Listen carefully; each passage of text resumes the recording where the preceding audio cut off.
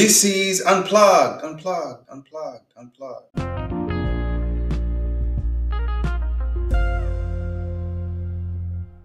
Welcome to this episode of Unplugged. This has turned into a mini series worth exploring until further notice. Now, I'm calling this series Mysteries of the Kingdom of Heaven. It's time for us Christians to go deeper into the realms of the Spirit. The purpose of this next couple of episodes, and I perceive we shall probably, linger, pay close attention to this subject of mysteries of the kingdom of heaven. The purpose and my hope is that this series now awakens you, whoever is listening to this, to go deeper into the realms of the Spirit. And here's why. I believe we are reaching a crescendo of a showdown between light and darkness, between the forces of light and the forces of darkness. Brothers and sisters, many a times you don't realize that these things are coming, but Jesus did tell one man, Nicodemus, in the book of John, he said, "How can you be a teacher and not discern the times?" He says, "How can you not discern the times?" So mine is a call. I'm crying out in the wilderness like John the Baptist, saying, it's time to equip yourself with the mysteries of the kingdom of heaven. Because if you don't know, all the signs point to a showdown between light and darkness, between the forces of light and the forces of darkness. Jesus told Nicodemus, Jesus answered, "Verily, verily, I say unto you," this is from John chapter 3, verses 5. I just keep on reading down. "Verily, verily, I say unto you, except a man be born of water and of the Spirit, he cannot enter into the kingdom of heaven. That which is born of the flesh is flesh, and that which is born of the Spirit is spirit. Marvel not that I said unto thee, ye must be born again. The wind blows where it listeth, and thou hearest the sound thereof, but cannot tell whence it cometh, and where it goes. So is everyone that is born of the Spirit." Nicodemus answered and said unto him, "How can these things be?" Jesus answered and said unto him, "Art thou a master of Israel, and knowest not these things?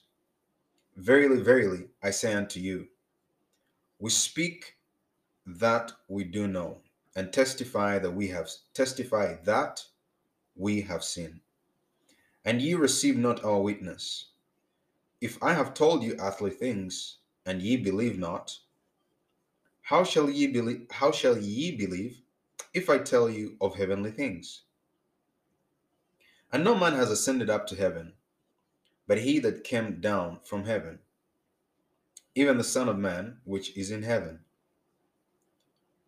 And as Moses lifted up the serpent in the wilderness, even so must the Son of Man be lifted up, that whosoever believes in him should not perish, but have eternal life." And then he goes on to say that classic John 3:16 scripture that most of the world knows. "For God so loved the world that he gave his only begotten Son, that whosoever believeth in him should not perish, but have everlasting life. For God sent not his Son into the world to condemn the world, but that the world through him might be saved. He that believes in him is not condemned, but he that believes not is condemned already, because he has not believed in the name of the only begotten Son of God. And this is the condemnation, that light is come into the world, And men loved darkness rather than light, because their deeds were evil. For everyone that does evil hates the light, neither comes to the light, lest his deeds should be reproved. But he that does truth comes to the light, that his deeds may be made manifest, that they are wrought in God. Wow, there's a lot there to talk about that really, you know, adds more paint to this picture that I'm trying to portray onto you. There's several scriptures, he's talking about this whole concept of light and darkness, which is what I've said. But one of the interesting things is Jesus told him, "Verily, verily, I say unto you, we speak that we do know, and testify that we have seen, and ye receive not our witness. If I have told you earthly things, and ye believe not, how shall ye believe if I tell you of heavenly things?" Jesus called being born again earthly. This whole concept of being born again, born of the Spirit, he called that earthly. He says, "I've told you earthly things, and you believe not. How shall you believe if I tell you of heavenly things?" Um, we're reaching a crescendo. And my plea, my cry is for Christians to say is it's time for us to wake up, to go deeper into the realms of the Spirit, because every other people group, and not just from the context of faith and religion, I'm just giving you an overview. I'm just kind of looking, I'm giving you widescreen, not just from the context of I'm a Christian, you're not, or you believe in Buddha, or you believe in this. It's not just from that standpoint, but reaching a crescendo of light versus darkness. Because in every people group, in every affair of life, everyone is really trying to push the dimensions of, you know, the work they do, their belief system, the things they enjoy, and um, let's say politics right now has reached a crescendo of light versus darkness. We need light because darkness is saying it's light. We need to differentiate. There's a lot of politicians that are wolves in sheep clothing. So that on its side has reached a crescendo of light versus darkness. And now we have entered another um, delusion of this whole mantra of live your truth. Well, how many truths are there? Seeing as everyone is going to call their opinion truth, it's inevitable that we are heading towards a crescendo where you're either going to have to put up or shut up. You're going to have to start producing evidence of why you call whatever you're calling, of why you call your opinion truth, and why your opinion born of yesterday should supplant truth that existed before your arrival. So you are going to need a solid foundation. You're no longer going to be able to hide in the closet. You're not going to afford to be a closet Christian. You're not going to afford to be a powerless Christian. So for me, I'm just making a plea to whoever is listening to this, that the world right now is reaching a crescendo of light versus darkness. And whenever it gets to a point like that, it's like an eruption. It's inevitable. It's like a volcanic eruption. Things are spewing underneath there. And eventually, lines are going to have to be drawn between opinion and truth. And the only way we are going to have to get to the point of saying No. This whole live your truth mantra, no, that's deception. If a million people have different opinions about the same thing, they can all start to say, I'm living my truth. So that doesn't hold water. But that won't be enough. We're going to need evidence. Because Jesus said, and thou shalt know the truth, and the truth shall make you free. This is also from John chapter 8, I believe, or John chapter 10. Let me find that. No, it's John chapter 8, verses 32. It says, and you shall know the truth, and the truth shall make you free. Now, for instance, we're going to have to find out if whatever you're calling your opinion, if we have let you leave your opinion, let's say for 10 years, 5 years, and your opinion is what is causing you mental health, sickness, disease, then we're going to have to look at you and say, listen, what you're calling your truth is just an opinion. It's not the truth, because scripture says, and you shall know the truth, and it will make you free. And the truth shall make you free. So if you are in shackles of anything, if your hands are tied, if your feet are tied, if your mental health has no freedom, we're going to have to examine that on the basis of truth and say, perhaps what you've always called your truth is just an opinion, which is not truth.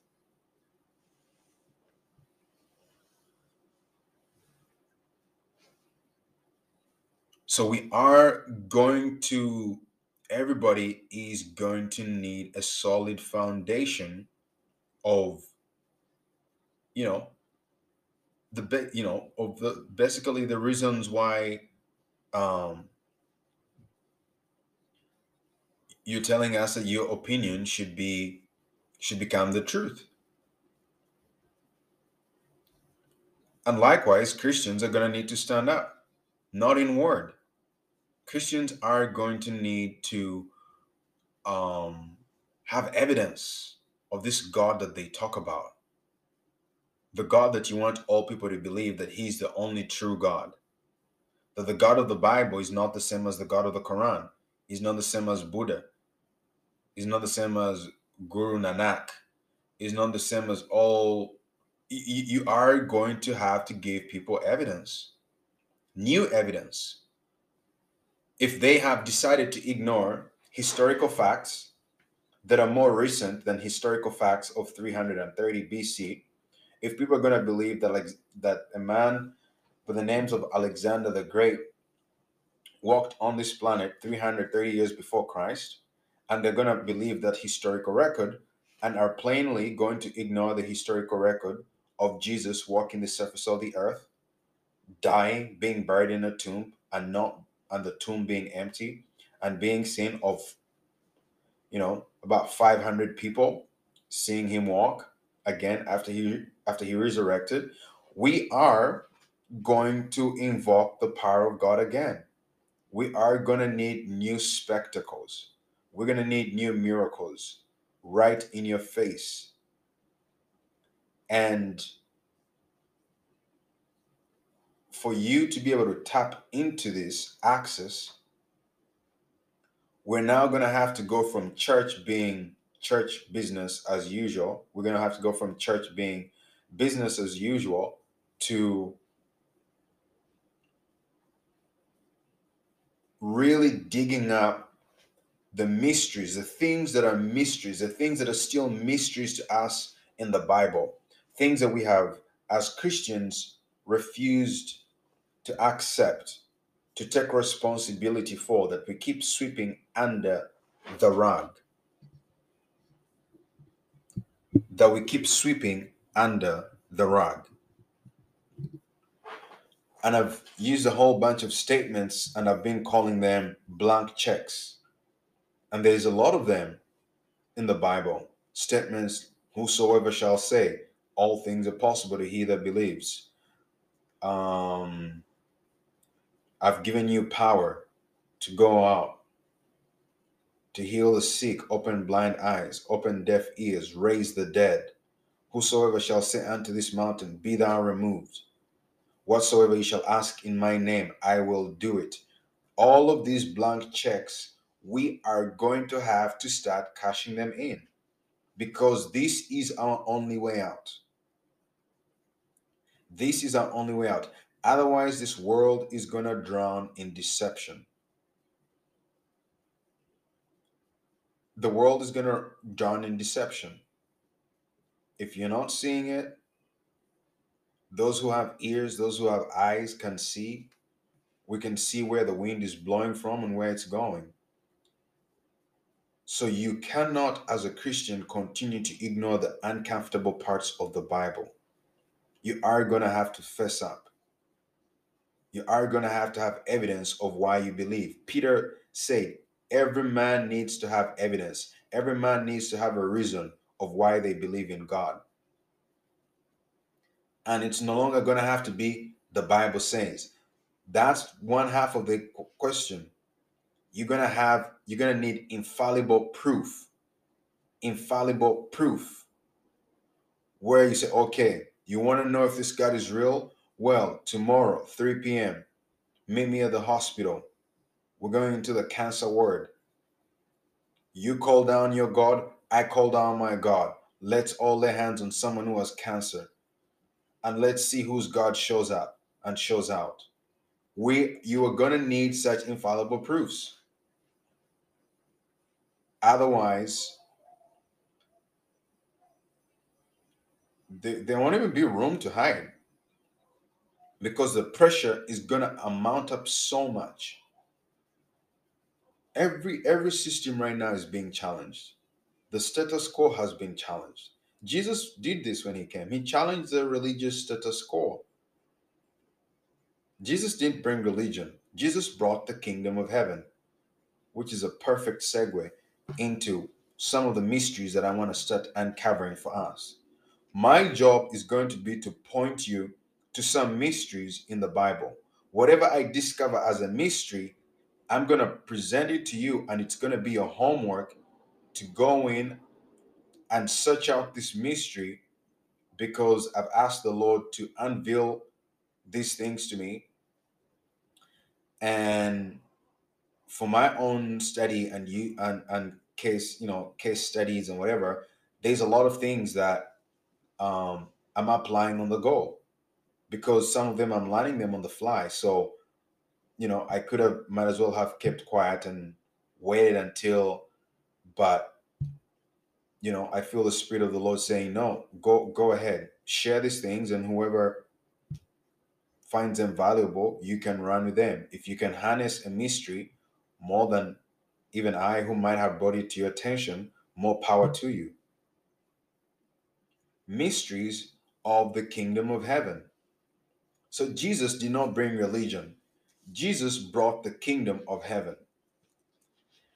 So in Matthew chapter 4, we have a perfect um let us discover, let us dive into this mystery here. In Matthew chapter 4, it's very interesting. And at the beginning of Matthew chapter 4, it says, then Jesus was led up of the Spirit into the wilderness to be tempted of the devil. Okay? It says, when he had fasted 40 days and 40 nights, he was afterward hungered. And when the tempter came to him, he said, if thou be the Son of God, command that these stones be made bread. Now, but Jesus answered and said, it is written, man shall not live by bread alone, but by every word that proceeds out of the mouth of God. Then the devil taketh him up into the holy city, and sets him on a pinnacle of the temple, and says unto him, if thou be the Son of God, cast yourself down, for it is written, he shall give his angels charge concerning you, and in their hands they shall bear you up, lest at any time thou dash your foot against a stone. Jesus said, it is written again, thou shalt not tempt the Lord thy God. Again, the devil takes him up into an exceeding high mountain and shows him all the kingdoms of the world and the glory of them, and says unto him, all these things will I give thee, if thou wilt fall down and worship me. Then says Jesus unto him, get thee hence, Satan, for it is written, thou shalt worship the Lord thy God, and him only shalt thou serve. Then the devil leaveth him, and behold, angels came and ministered unto him. Now, I want you to realize two parallels here, two things happening here. First, the Bible calls Satan the God of this world. He is the God of this world. He has the official keys, of power. He doesn't have the keys of power; those have been taken from him. But he's the God of this world. He still has. He's still the God of this world until the time when he's cast away from this earth. Now we shall dive into those mysteries at a certain point. But the one that I want to talk about here is, do you know when you're reading this, the temptation of Jesus, most Christians read this and think, like it has never really crossed their mind to think, Jesus was in the wilderness. What physical mountain did the devil, cause Jesus to walk up to the point whereby he had a point of view of all the kingdoms of the world and their glory?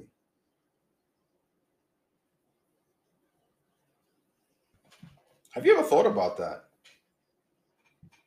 Like you always read that and you're thinking Satan is making Jesus go here, here, here.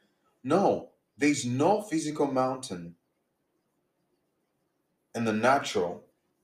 There's no mountain in Jerusalem that is high enough that when you stand upon the pinnacle of the mountain, you can see all the kingdoms of the world.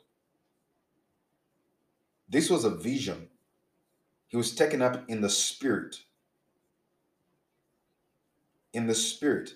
Now, the part that I'm really trying to wrap my mind around is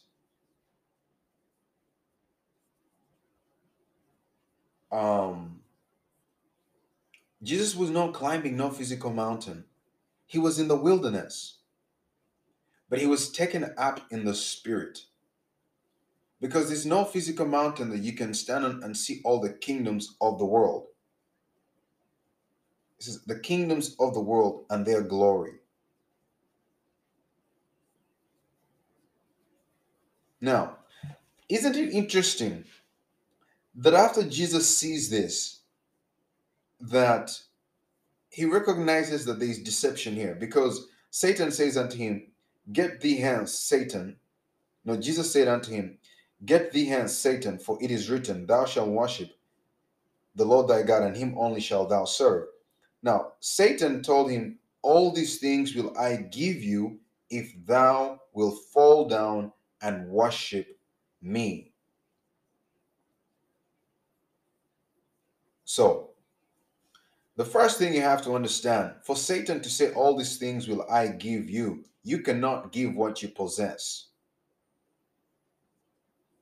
So that shows you Satan is the God of this world. He possesses the kingdoms of the world. What are the kingdoms of the world? It says the kingdoms of the world and all the glory of them. The kingdoms of the world is more than just we're talking about here, there's another part where it talks about the 7 mountains of influence. And there's another aspect to that.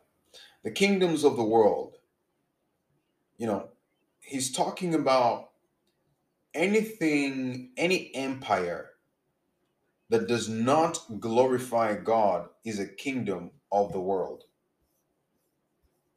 Any empire that does not glorify God is a kingdom of the world.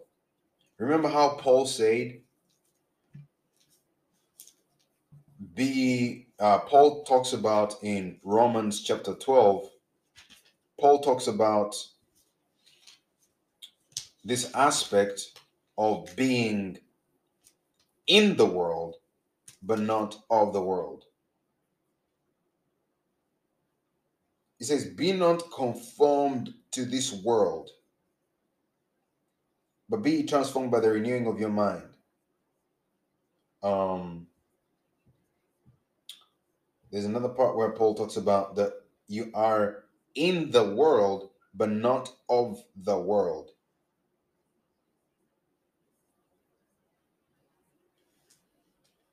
I believe that's, let me check Romans chapter 8. I think it might be there.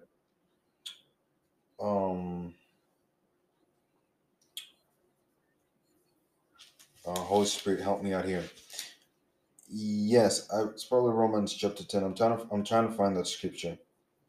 But it talks about this whole concept of being in the world, but not of the world. Actually, Jesus also talked about it in John chapter 17. He talks about it there. But yeah, Paul here is talking about be not conformed to this world, right? So the kingdoms of the world what you have to understand here is any kingdom, any empire, any system that does not glorify God becomes a kingdom of the world. Now, right after Satan had shown him the kingdoms of the world. Now, some of you might read that and think that, for instance, that is talking about in a certain context, you can, okay, in a certain context, the kingdoms of the world also here, what you have to understand, were systems that was soon to come into place. So it's not like, okay, Jesus was taken up like he's on this mountain and he saw, okay, that is United States, that's United Kingdom, that is this, that is this, that is that. No, there's a context of that, but also, first of all, the United States was not even available at that time. Now, this is twofold. There's there's a concept of Jesus saw the glory of the systems of the world to come, right? The industries that were going to come. Basically, it is very possible that in that moment, there was a foreshadowing that in a certain year, 2022, let's say there will be an industry or a ministry that, a new movement in the world system, and there's a glory that it will give to man. And so Satan definitely was going to be behind all of this because he said, and I will give you. So it shows you that at the time when Jesus walked on the surface of the earth, Satan was in charge. Satan was the God of this world. That's the thing that you have to understand there. So kingdoms of the world, it's not only talking about you know, let me say, because at that time, you know, the construct was kingdom, right? It was kings, right? It was kings who were ruling. So it's a construct of let me say country construct, but more to that, there's another level to it about like systems of dominion. Kingdom just really means king's dominion. A kingdom is a dominion of the king, king's dominion, kingdom. So Jesus sees all of this, but this was a spirit, this was a spirit. So Jesus himself, right here, now at the beginning of Matthew, it says Jesus was led up of the Spirit into the wilderness to be tempted by the devil. Now, chances are that as this was happening, this was Jesus taken up in the Spirit, right? This was a vision. So I don't know what kind of vision, but it was a vision. It was not a dream, but it was a vision. He received a vision, right? Now, isn't it interesting that the worshiping that Jesus was to do, it says, if thou will fall down and worship me, you'll have to go back to the same reason why the scripture says here, get thee hence, where how Jesus counters him and says, it is written, thou shalt worship the Lord thy God, and him only shalt thou serve. Worshiping. Now you'll have to go back to the first time this came up was in the Ten Commandments. This is one of the Ten Commandments. And if you look at how um,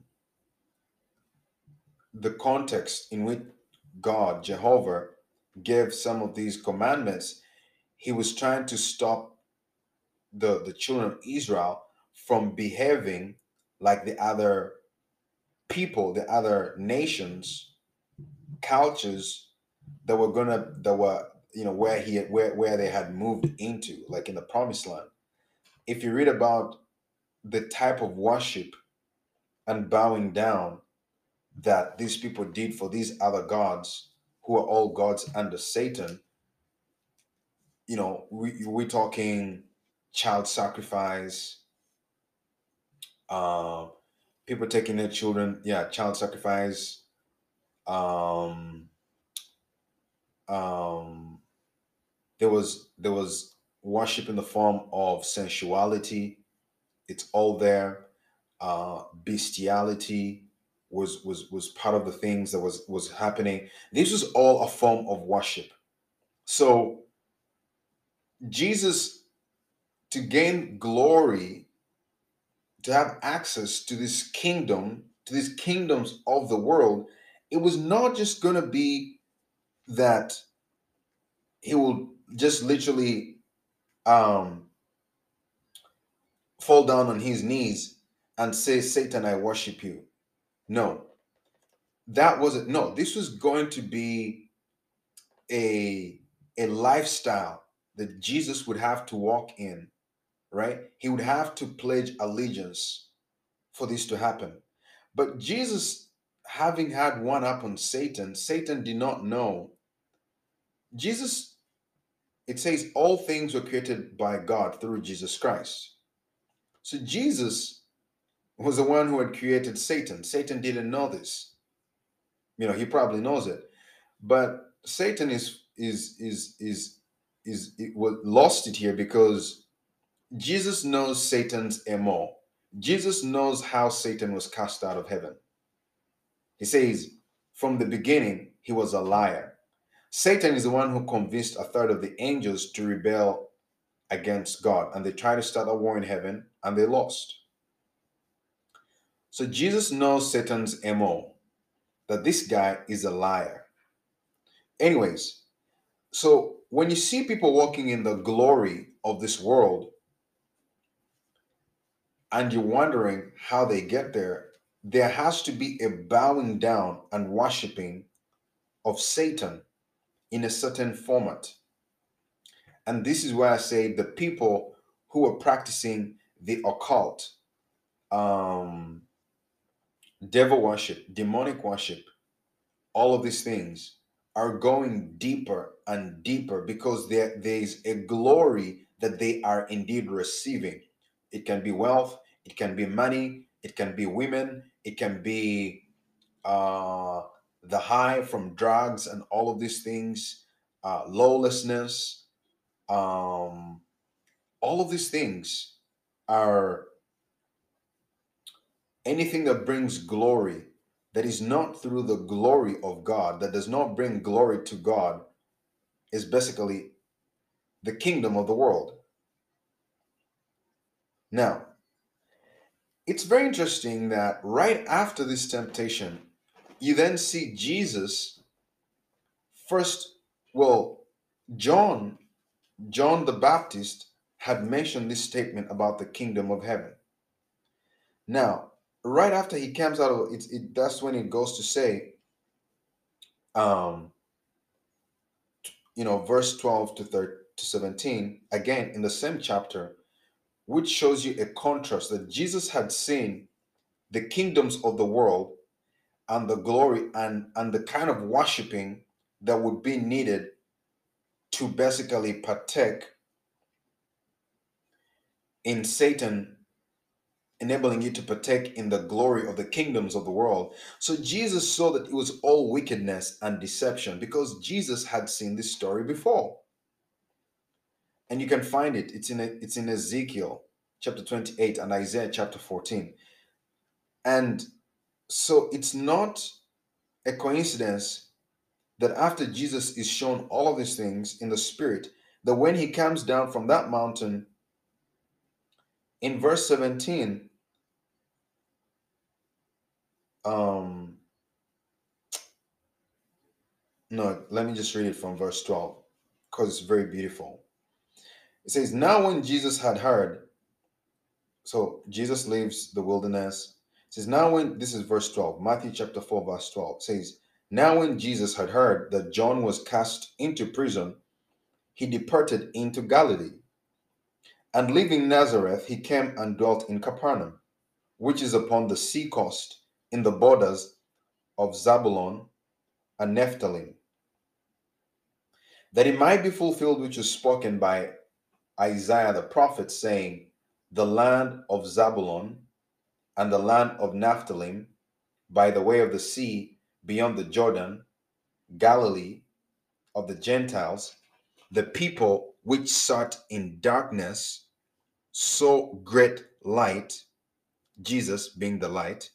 So the people which sat in darkness saw great light, and to them which sat in the region and shadow of death, light is sprung up. From that time, Jesus began to preach to say, repent, for the kingdom of heaven is at hand. Repent, for the kingdom of heaven is at hand. So you can see that the reason why this is one of the first things Jesus was saying was because of what he had seen. So he was now contrasting and saying, listen, repent because your operations have made you, whatever you've been doing, has made you basically plead allegiance, make allegiance to the kingdom of darkness. But there's a way out of the kingdoms of the world, and it's the kingdom of heaven. That's why he kept on saying, repent, for the kingdom of heaven is at hand. And then he goes on to lay the classic Sermon on the Mount, where he starts to talk about the workings of the kingdom of heaven. And in the kingdom of heaven, he starts to tell you some of the pains that are going to come when you now switch over to the kingdom of heaven. The first thing he says, this is Matthew chapter 5, verse 3, he says, blessed are the poor in spirit, for theirs is the kingdom of heaven. Then he's going to say, blessed are they that mourn, for they shall be comforted. Again, he's talking about, listen, the kingdom of heaven is here. Now, if you've been mourning, you're going to be comforted. Now, he talks about a type of character that can instead help you inherit the earth through the workings of the mysteries of the kingdom of heaven. In verse chapter 5, it says, blessed are the meek, for they shall inherit the earth. Everything that Jesus says after blessed are thou was basically a type of character that would help you to partake or start walking in the kingdom of heaven. How to generate, how to exercise power, In part two, we're talking about power, how Paul talks about this whole aspect of power. It says, be strong in the Lord and in the power of his might. Paul saying, listen, you can't afford to live this Christian life without power. So Jesus starts to say, blessed are the meek. A character, you see, blessed are the poor in spirit type of character. Blessed are they that mourn, heart posture. Blessed are the meek, heart character. Blessed are they which do hunger and thirst after righteousness, heart character. Blessed are the merciful, heart posture and character. Blessed are the pure in heart, heart posture and character. Blessed are the peacemakers, heart posture and character. Blessed are they which are persecuted for righteousness' sake, heart posture and character. Because why are they persecuted? For righteousness' sake, heart posture and character. And it says, for theirs is the kingdom of heaven. Right? Then he goes on to talk about, blessed are ye when men shall revive you and persecute you and shall say all manner of evil against you falsely for my sake. Then he says, rejoice and be exceeding glad, for great is your reward in heaven, for so persecuted they the prophets which were before you. And then he goes on to talk about, he starts to contrast how you're going to have to operate in the kingdom of heaven versus the kingdom of the world. He talks about anger. Anger is a currency in the kingdom of the world, in the kingdom of darkness, let me say. Anger and rage,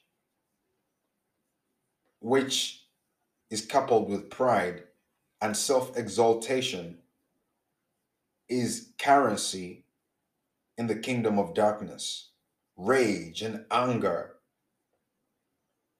Jesus starts to talk about these things. It says Jesus talks about anger. He now talks about a light.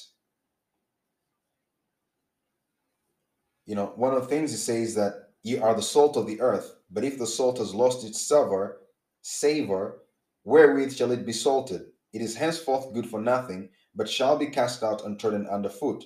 Then he brings this concept. You are the light of the world. A city that is set on a hill cannot be hid. You are a light of the world. Remember now, Satan showing the glory of the kingdoms of the world. That says you are the light of the world. Why would you say you are the light of the world? This is a concept of the darkness in the world. Not saying it's dark, but it needs light. The world is dark and it needs light, and you are the light of the darkness in the world. He talks about so many workings about the kingdom of heaven. So, a mystery, as we're talking about this subject, mysteries of the kingdom of heaven, a mystery is something that I want you to look at a mystery, not so in like a mystical sense or whatever. A mystery is something that you still can't wrap your mind around. That's a mystery. So it is very important for us to uncover those portions of scripture where it's still a mystery to us, because that's where power is. Whatever is a mystery to you, whatever you don't understand from the scriptures, saying, how did this thing happen? How does this happen? How did this come to be? Jesus said, but for us it is to know the mysteries of the kingdom of heaven. So there's mysteries, but in another portion of scripture in 1 Corinthians talks about the hidden wisdom of God was hidden for our glory. It says, but the Spirit of the Lord has revealed them to us. What the eye has not seen, what the ear hasn't had, what hasn't yet entered into the heart of man. But the Spirit of the Lord has revealed them unto us. So The mystery they need to understand right now is that the kingdom of heaven gives you access out of the kingdoms of the world. The kingdom of heaven gives you access out of the kingdom of the world. Now, let us go to Daniel to see some of these things where, we perhaps just look at it and say, you know, we look at something happening out in the world and we don't know that there's a mystery behind this. Like, why is this thing happening? Okay, Daniel is a good book for us to go to. Let us go to Daniel chapter.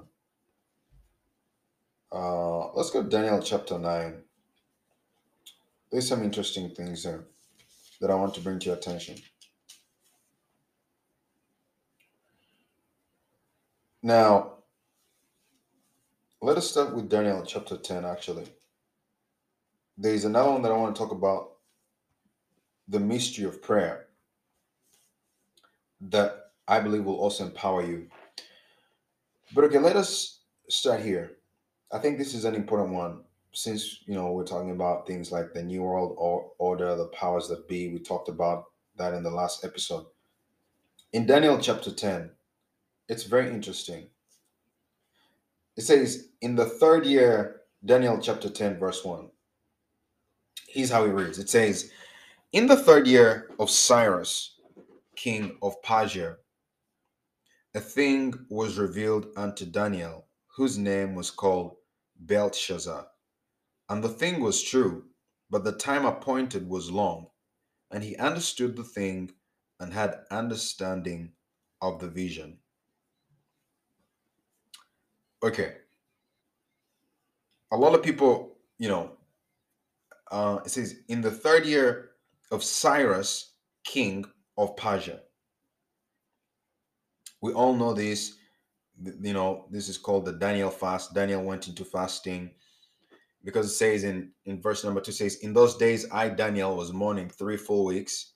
I ate not pleasant bread, neither came flesh nor wine in my mouth, neither did I anoint myself at all till 3 whole weeks were fulfilled. Now, so Daniel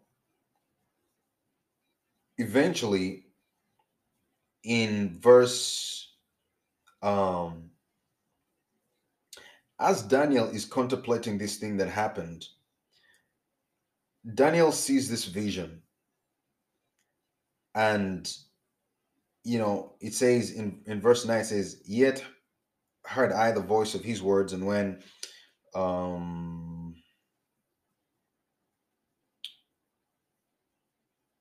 so an angel appears to him. So the context is this. It's the third year of the reign of Cyrus, king of Persia. Before I jump to the point, I wanted to kind of give us the backdrop here. So Daniel is fasting.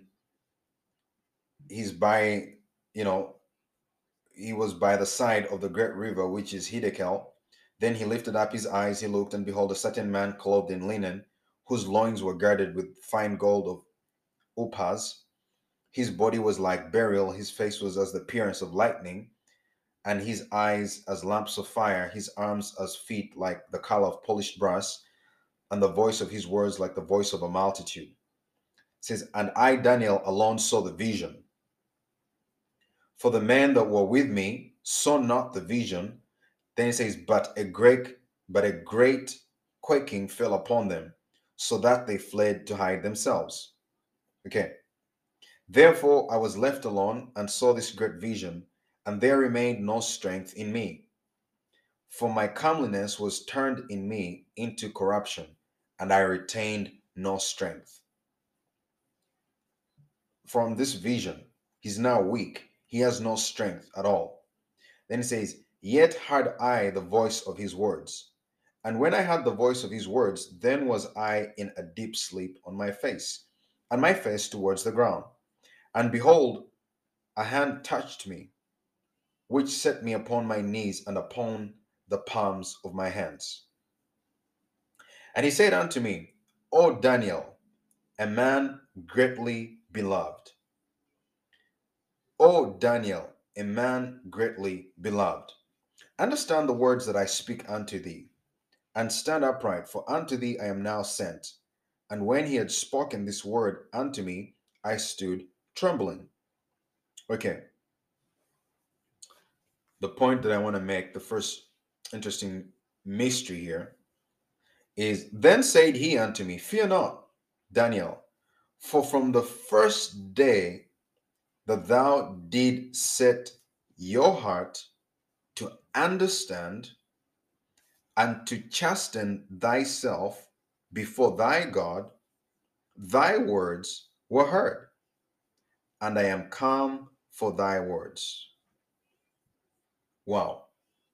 Now, in another episode, I'll talk about this other mystery that I've been doing a study upon. It's called the mystery of prayers being heard. And I'm noticing a pattern throughout Scripture. That would be an interesting one. But the one that I want to first bring to us is this one. Is in verse 13. But the prince of the kingdom of Persia withstood me 21 days. Withstood me 21 days. But lo, Michael, one of the chief princes, one of the archangels, Michael is one of the archangels, came to help me, and I remained there with the kings of Persia. Now, this is crazy.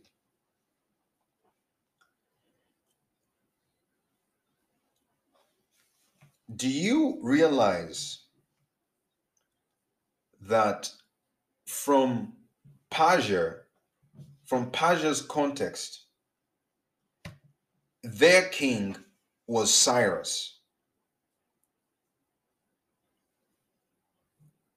Their king was Cyrus. That is to say, on paper, Cyrus was the king. But why is the angel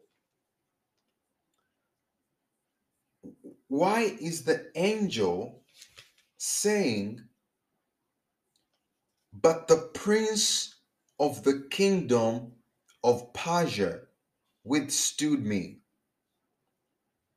Okay, so Cyrus on paper, like in our natural context, Cyrus, think of it as, let's say, Cyrus was the president. And the angel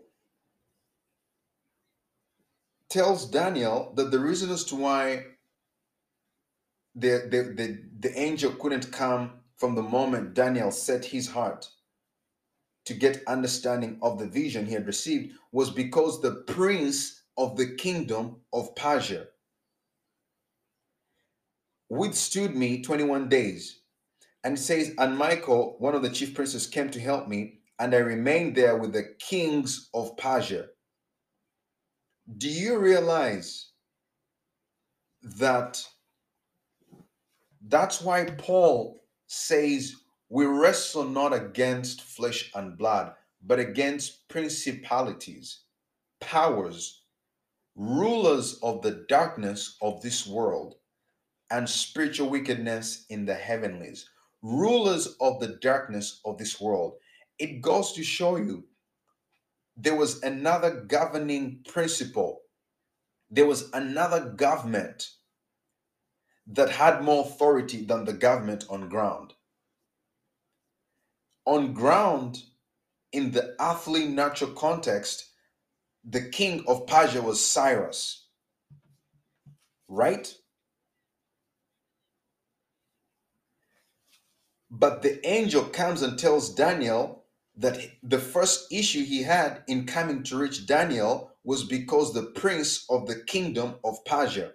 And he goes on to say that even when Michael came to help him fight off these princes, it says he remained there with the kings of Persia. So Persia had more kings. So in a natural context for you, you're thinking that life is natural. You're thinking that the president of your country is standing alone. You don't realize that there's a spiritual authority and influence behind the universal context of things. You're thinking that Joe Biden is the president of the United States only, but you don't understand that there are forces, that there is a prince of the United States and there are other kings of the United States. There is a governing committee in the spiritual realm. Do you realize that this was like almost two governments?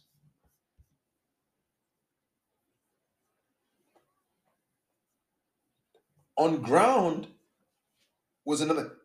For an angel, the angel did not just call these um, evil spirits. He called these forces that withstood the angel from passing the information down to Daniel. He called the first one, but the prince of the kingdom of Persia.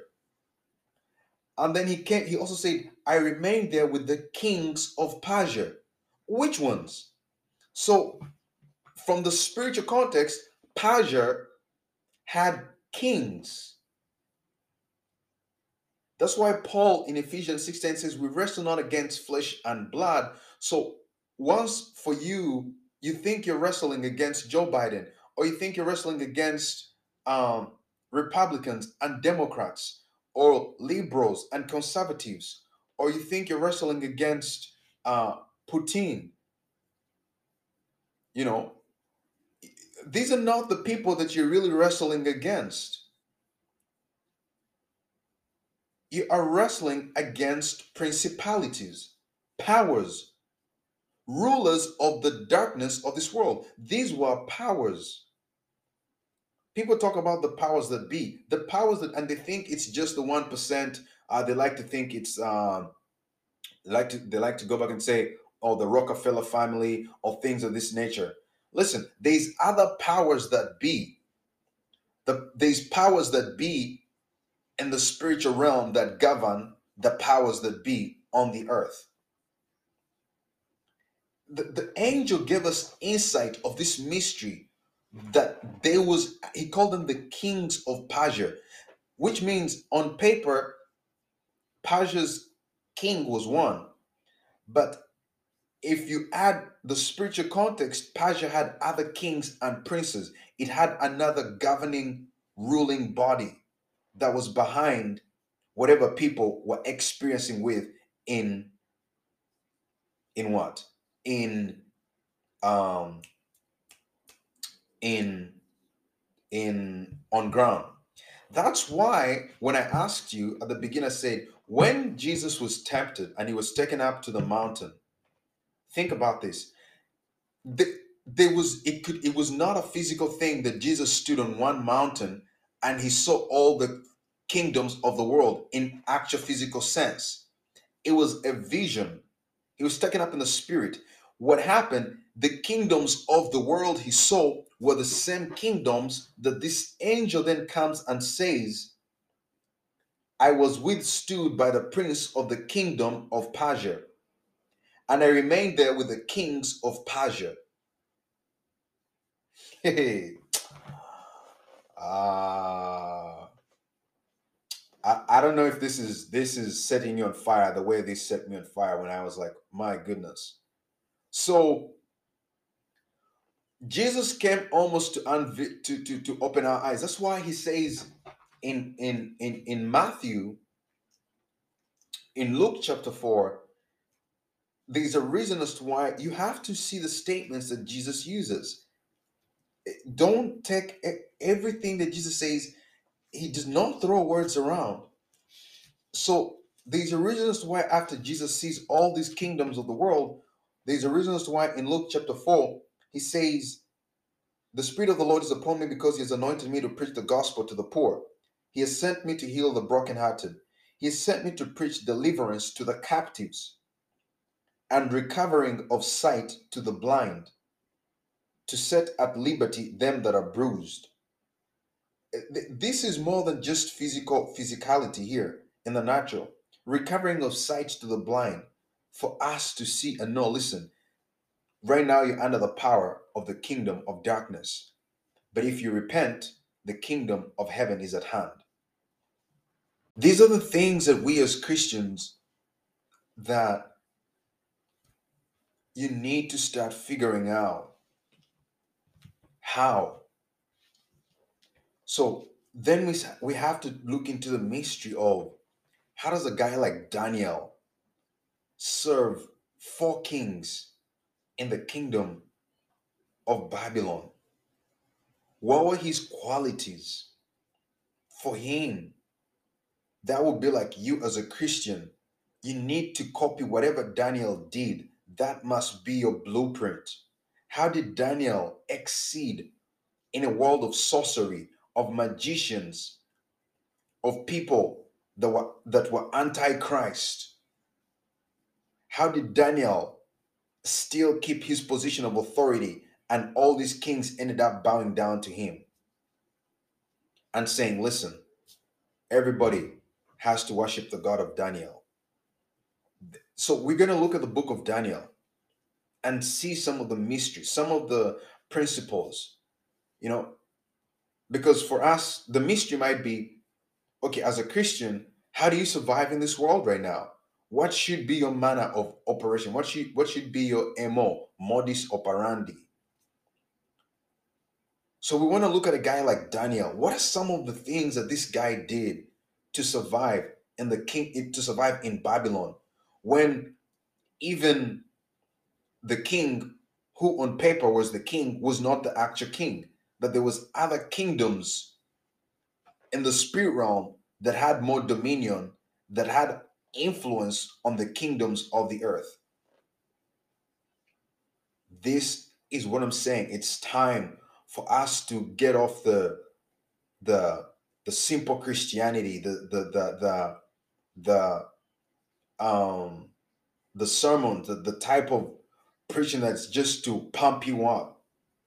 This is what I feel the Lord has put on my heart. He's saying, son, a lot of my children go to church on Sundays to receive motivational preaching, to be pumped up. Listen, I've been a fan of motivational preaching. There's a season when I needed it. But listen, it can only take you so far, because when you start to go against the forces of darkness, you need solid foundation. Motivational preaching, yeah, um it can keep you going for, I don't know, a few days, but you're gonna need it again every Sunday.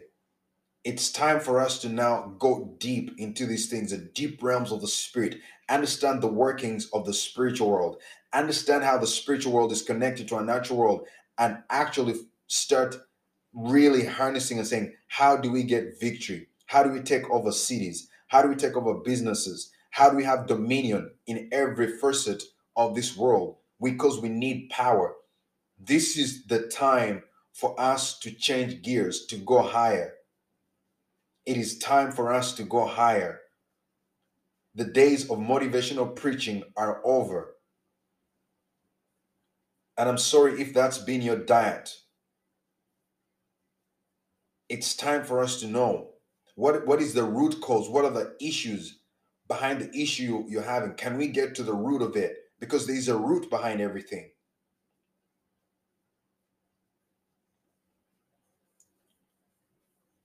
So you then start to feel sorry for the people who are in power. Because poor Democrats and Republicans, they don't know these things. They think that their decisions are independent of other spiritual influences. So you stop pointing fingers and saying, I'm a Republican, Democrats are evil. You stop pointing fingers at Republicans saying, oh, I'm a Democrat, Republicans are evil. And you realize that you are both fighting against each other, but you're just ignorant that any of you who's in authority, there's a higher influence that is causing you to make decisions that are unrighteous, that is causing you to pass legislation that is immoral, that is causing you to build businesses that are only focused on their management, that are only perhaps shareholder centric, but don't even take care of their workers. All these things have spiritual cause. So the first one that we see here is there was a king on paper, Cyrus, but turns out there were the forces that stopped the angel from getting to Daniel for 21 days. One of them was the prince of the kingdoms of Persia and the kings of Persia. And when you keep reading down there in Daniel, you see something very interesting, because the angel then goes on to tell him that even after he leaves, the prince of Greece is also going to come. In verse 20, now it's also very interesting. This is what the angel said in Daniel chapter 10, verse 20 says, Then said he, Knowest thou wherefore I came unto you? And now I will return to fight with the prince of Persia. And when I am gone forth, lo, the prince of Grecia will come. But I will show you that which is noted in the scripture of truth. And there is none that holdeth with me in these things but Michael, your prince. Now, perhaps let me read that in another translation. I read that in the King James. Let me read it in another translation that will make it clear for you. The first one says, in the 3rd year of Cyrus, king of Persia, a message was revealed to Daniel. So we've established that Cyrus was the king. But in verse 13, something interesting happens. Because the angel comes and says, Then said he to me, Do not fear, Daniel, for from the first day that you set your heart to understand and to humble yourself before God, your words were heard, and I have come because of your words. But the prince of the kingdom of Persia withstood me 21 days. And behold, Michael, one of the chief princes, came to help me, for I had been left alone there with the kings of Persia. This is another dominion that was ruling over Persia. It says, Now I have come to make you understand what will happen to your people in the latter days, for the vision refers to many days yet to come. Now, it's also very interesting that as the angel is going, he says, Then he said, Do you know why I have come to you? And now I must return to fight with the prince of Persia. And when I have gone forth, indeed, the prince of Greece will come. Wow. So the angel, this is another interesting mystery, something that brings attention. The angel had to fight his way into the earth. The angel also had to fight his way out of the earth. And he talks about how after he has finished fighting with the prince of Persia, he says, Indeed, the prince of Greece will come. But I will tell you what is noted in the scripture of truth. No one upholds me against these except Michael, your prince. So Michael, Angel Michael, who's the angel of war, we also see something being mentioned about him there. That he's the one that helped this other angel, who I believe was Gabriel, because he's the one who showed up in Daniel chapter. Um, he's the one who showed up in Daniel chapter. In Daniel chapter 8, it says Gabriel comforts Daniel. So I believe he's the one who was dealing as well in this scenario here. But yeah, so the point that you now open, it says, meanwhile, I'll tell you what is written in the book of truth. No one helps me against these spirit princes except Michael, your spirit prince. This is another translation that really talks about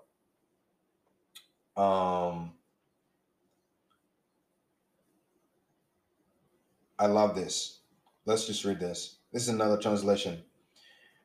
It says, he replied, do you know why I have come?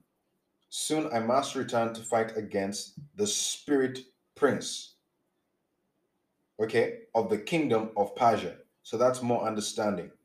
One translation just said the prince of Persia. This one says the spirit prince of the kingdom of Persia. And after that, the spirit prince of the kingdom of Greece will come.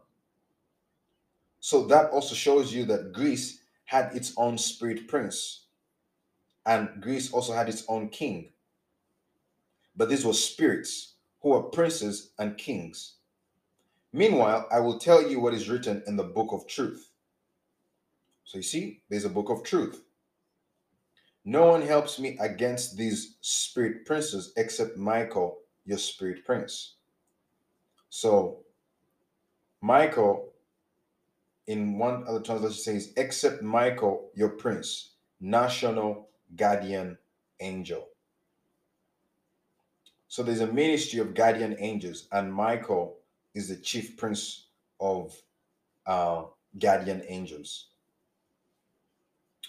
So now you see,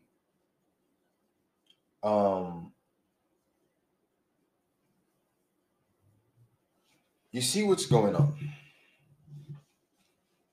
Mysteries of the kingdom of heaven. Well, I believe that's enough for you to ponder, meditate upon, and now understand that when you're looking at the workings of the world, I don't want you to be ignorant and think that the people in authority, the people in power, are ruling by their own accord. And that is why Peter, we shall look at that, says, pray for all of those that are in authority. In fact, no, Paul talks about in First Thessalonians, talks about praying for all that are in authority, that we may live a peaceable life. There's a key principle there that we need to understand. But yeah, this was Unplugged. I hope this episode blessed your heart. We'll pick up from here in the next episode. Your host for today was Calvin Cavanda. Thanks for listening, and see you on the next episode. Selah.